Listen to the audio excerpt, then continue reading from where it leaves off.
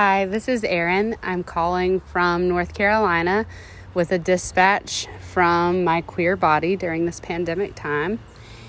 And during this COVID-19 pandemic, and always, I have been feeling so lucky to live in my queer femme body. I have been at home since March 26th when cases started to spike in North Carolina because I have chronic asthma and scars on both of my lungs from a previous illness. My wife is an ICU nurse, and she has been supporting our family while I stay out of harm's way. She completely took over grocery shopping and all other essential errands so that I could stay home and feel safe. And now, just like always, but maybe even a little more, I feel like being in a queer marriage is such a gift. And we have been more connected than ever because we've been forced to spend more time together than we've probably been able to in the past 8 years of our relationship. This love for my wife has radiated out to our entire queer community. My friends and loved ones know that I am such an extrovert and such a Leo. And everyone has been so sweet about checking on me and texting me, FaceTiming. I have friends who have left flowers and snacks on my porch, and I have tried really hard to do the same for everyone, just sending little gifts and reminders that I love people and want them to know that I'm still here, even though we can't see each other face to face right now. Also, during quarantine, I have gotten the gift of spending time with my teenagers. I love them so much, and I am so proud of them because being a teenager and sacrificing your social life for the health and safety of others is a really, really hard thing to do. It has been difficult at times for them to just stay put and understand that we have to take care of everyone, including, of course, my lung and autoimmune issues, but also just our wider community. And also we've had the opportunity recently to continue conversations that we've had since they were babies about anti-racism and oppression and the role of white supremacy in America. And I have been really happy to watch them learn and donate some of their own money to organizations and have some input on how we donate and redistribute funds to Black people. And I really love that the pandemic has given them space to just explore who they are and really get some rest for the first time in many years. Pre-pandemic times, we were all so busy that connecting felt like a luxury. As a person in recovery from alcohol addiction, community has always been essential to me. Now I'm learning a new way to be in community in more true ways than ever, even when I can't be face-to-face with the people that I love the most. A great reminder of love and queer community can be found in Adrienne Maree Brown's book, Pleasure Activism. I am currently rereading it, and it is such a source of joy. In that spirit, I am sending love and joy to everyone in queer community everywhere. Happy Pride Month. Even though it looks different this year, I feel more connected than ever, and I love you all.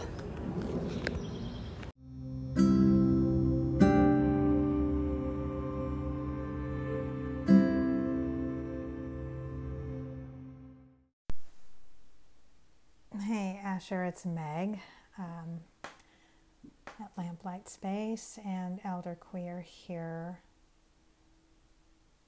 Thinking about what's changed since we last spoke about COVID. It's been, 4 months, I think. And during that 4 months, oh my Lord, we pretty much replaced in-person touch and attention with looking and emoting via technology, and talking via technology, and making dates via technology. And it's so much better, and I don't mean to sound not grateful. And it's so much better than nothing. I think about the days of those, teeth gnashing, romantic, epistolary relationships on the Moorish cliffs, waiting for the letter to be delivered 2 months after it was written by horseback. And no fucking way, right? I found that I feel a bit lost without the confidence and emotion that touch and physical intimacy give me, which has oddly really stoked vulnerability and some hard times with my aging and changing body. It's all seeming to weave its way into some backstepping in terms of recovery. And I've spent more time than I care to admit looking in the mirror and feeling sad and mad at myself. So there's that's sort of come up, and what's helping is talking about it. And I think the last time you and I talked about what's important for me during this pandemic, that was a conversation we had in March. And back then it was that I have this community, this queer community. And again, that's coming into play here. So it's helping my sense of insecurity with my body right now. It's talking about it with my people. So online communities through Body Trust and the various cohorts and breakout groups we're having on Elder Queer, and then holding space for my clients who, probably as you know, in your practice, everyone seems to be going through a version of this sense of questioning. It's like, how is my body responding to this pandemic? What am I actually craving when I find myself worried about eating and exercise and food? And how can I pay kind and curious attention to myself in this moment? And all those are really great questions to ask on a regular basis. And also, let me say this. I fucking miss kissing girls. Come on now, for fuck's sake. That's really just, I feel like if I could do that one thing, everything would sort of turn around. Eventually, one day it'll happen. I don't know how soon. But in the meantime, we have a conversation and we have each other and we have queer comm and queer fam, and I'm really grateful for it because nobody gets it like us. I'd like to recommend, and you know this person, I'd like to recommend supporting Ilya Parker of Decolonizing Fitness. Ilya's had so many great conversations about bodies, accessibility, queerness, blackness, trying to make it in business as a small business person.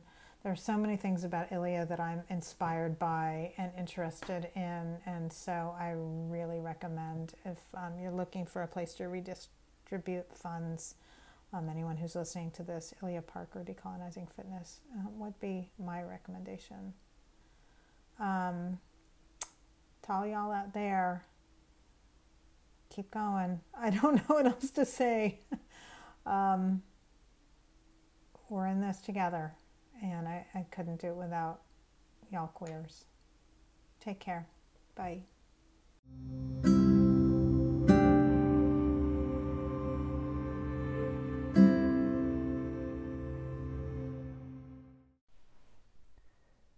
Hey everyone, my name is Daniel.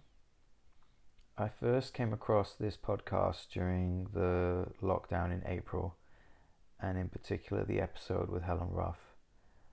I'd taken a long walk with my dog Stevie Nicks and just got lost in the conversation as I walked the shoreline for 2 hours, experimenting with doing something simple but meaningful for myself, which has now become a bit of a ritual for me.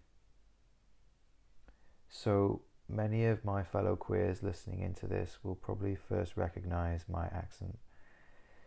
I'm speaking to you from Southsea, which is a bit like a left-leaning village republic nestled in a conservative historic naval city of Portsmouth on the south coast of the UK.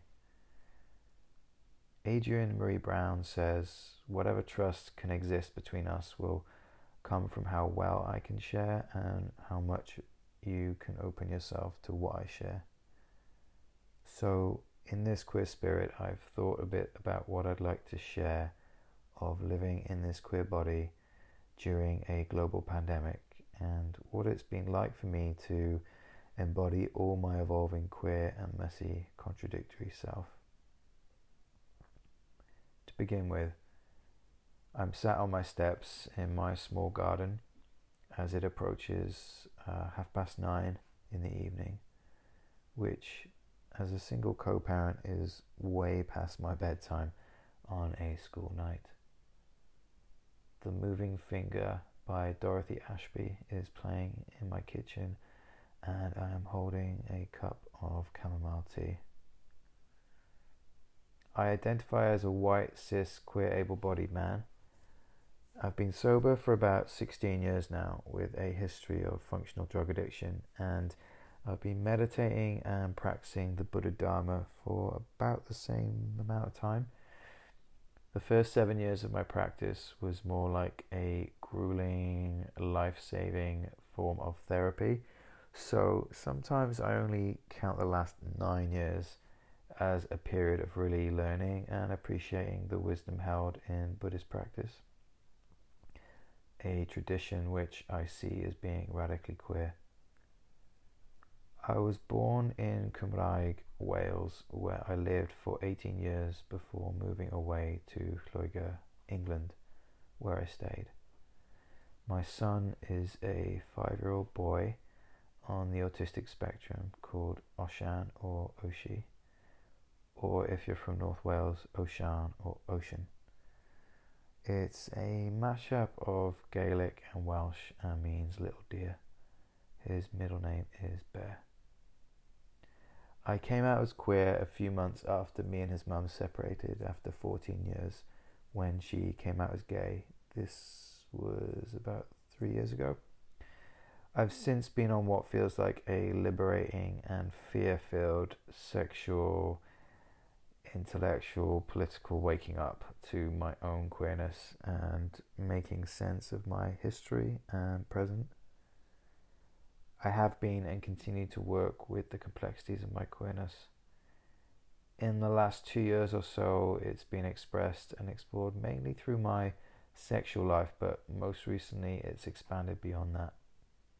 Its nuances and learning to embrace them and love them and take pride in it all has been a practice for me.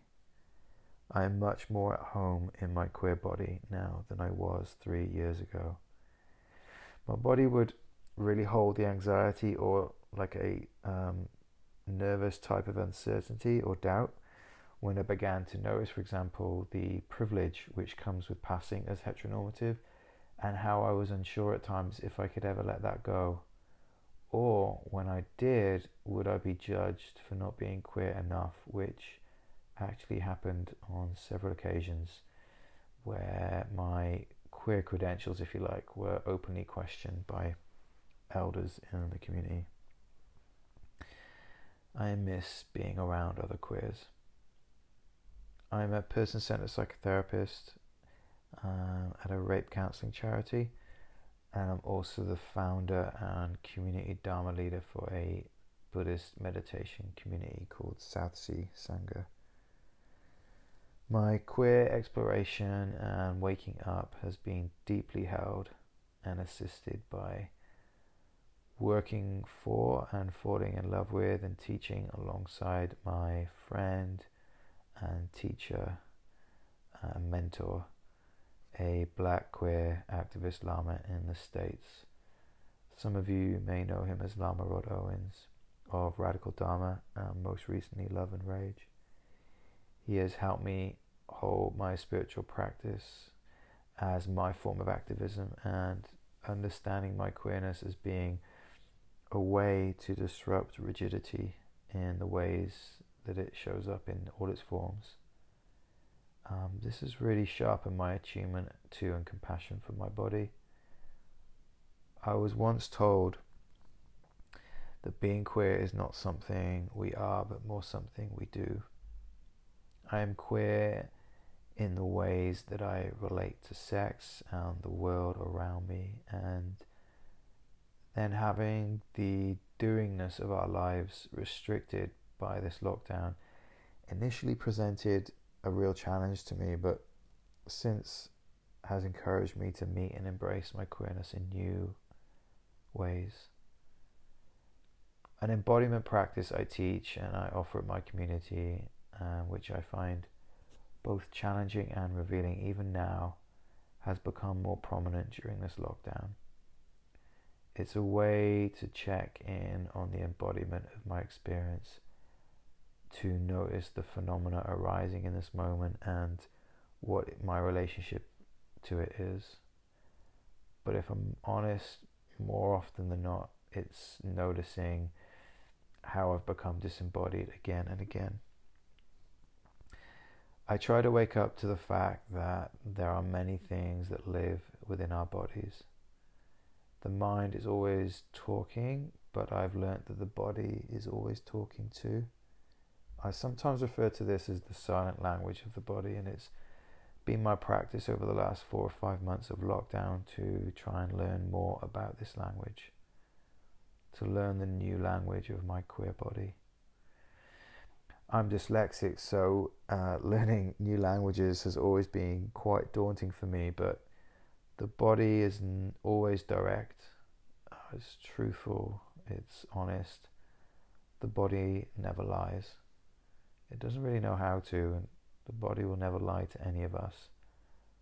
So learning this language of the body has been like a queer homecoming for me, and I'm always learning.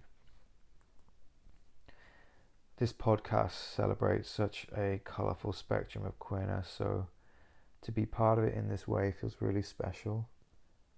I want to offer my appreciation to Asha and all the queers documenting an archive for us like this. Before I go, I wanted to share this short reflection with you as a way of reconnecting with our bodies in a gentle and meaningful way. You don't have to get into any special spiritual position right now. Just, I guess, make sure you're comfortable by having a sense of being connected to the earth, to the ground which is holding you up right now, and doing whatever you need to do with your eyes to feel comfortably relaxed and pay attention to your somatic experience. And just silently asking yourself these questions. As much as you can right now, allowing yourself to let the breathing breathe you. You don't have to do the breathing. Where does resilience live in the body? Where does happiness live in the body? Where does the body tell you sadness or grief is? Where does joy live in the body? Where does love live in the body? And you can do that practice for yourself at moments you might want to support a feeling of embodiment. Farewell from Southsea. Hwyl cadw ti. Bye-bye.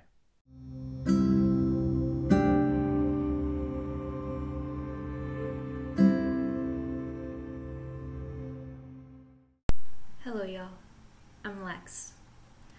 I'm a chronically ill, non-binary, neurodivergent, radical queer mystic tarot reader living in the Great Black Swamp, or Toledo, Ohio. I use they, them pronouns. I'm so in awe of the ways that I am and we all are discovering and deepening queer embodiment in this moment. In my magical practice, being present in the present moment is central because the present moment is where reality and our ability to influence reality intersect, and it is from that intersection that we can make changes. Centered in the present, our choices, our actions can become spells. But this has been a challenging moment or a series of moments to be present with, especially as a queer person.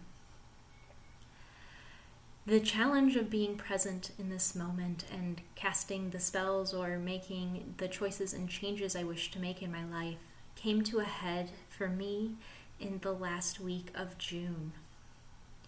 This week held so many things that, as a queer person, as a chronically ill person, as someone committed to justice, were challenging. The beginning of a new spike in COVID numbers in my state, the anniversary of the Stonewall riots, a Black Lives Matter's solidarity protest in place of pride in my city, the 5th anniversary of marriage equality, my own 5th wedding anniversary, and the 3rd anniversary of my lesbian aunt's suicide. This aunt I loved dearly, not just because she was my aunt and not just because she was a wonderful person, but also because she was the first openly queer person I knew. And that had a big impact on me as a little baby queer, knowing that I was related to somebody else who was queer. I remember her, when I was a kid, she was the fun aunt. She always had so much joy, even as she held such sorrow. She did have a hard life. I watched as she navigated, and I learned as she navigated relationships that were still taboo. My grandmother often called her partners her friends. And she struggled with mental illness and addiction. But through all of that, I witnessed the joy she brought. She brought jokes, she brought fun to it. She always centered the joy of living. I remember how the first thing she always wanted to do when she came to visit was to go for a swim in Mama E. That's what she called Lake Erie. Even though all the struggles that marked her life made it challenging for her to live as her authentic self, she was committed to living. I don't know what changed in her last moments, but the memory of her queer joy and her queer resilience is what I'm choosing to honor. It is what I chose to center as I moved on from that challenging last week of June. The need for joy amidst struggle, the need for joyful struggle, is something that has characterized queer love and queer living. Maybe since we've been writing about it. It's so apparent in pride in the writing of queer writers, and I feel so inspired by it, and it was so central to the life of my aunt, and it has been resurrected for me in this year, during this pandemic, in this moment. In this moment, when being present with this moment feels like a struggle, I'm looking for the joy that I can bring to it. In each and every moment, I can cast spells of joyful queer struggle, and I know that I am casting this spell to honor my aunt and all the other queer ancestors who exemplified this joy amid struggle. They paved the way for our joy, for my joy. May I and we pave the way for still greater collective queer joys.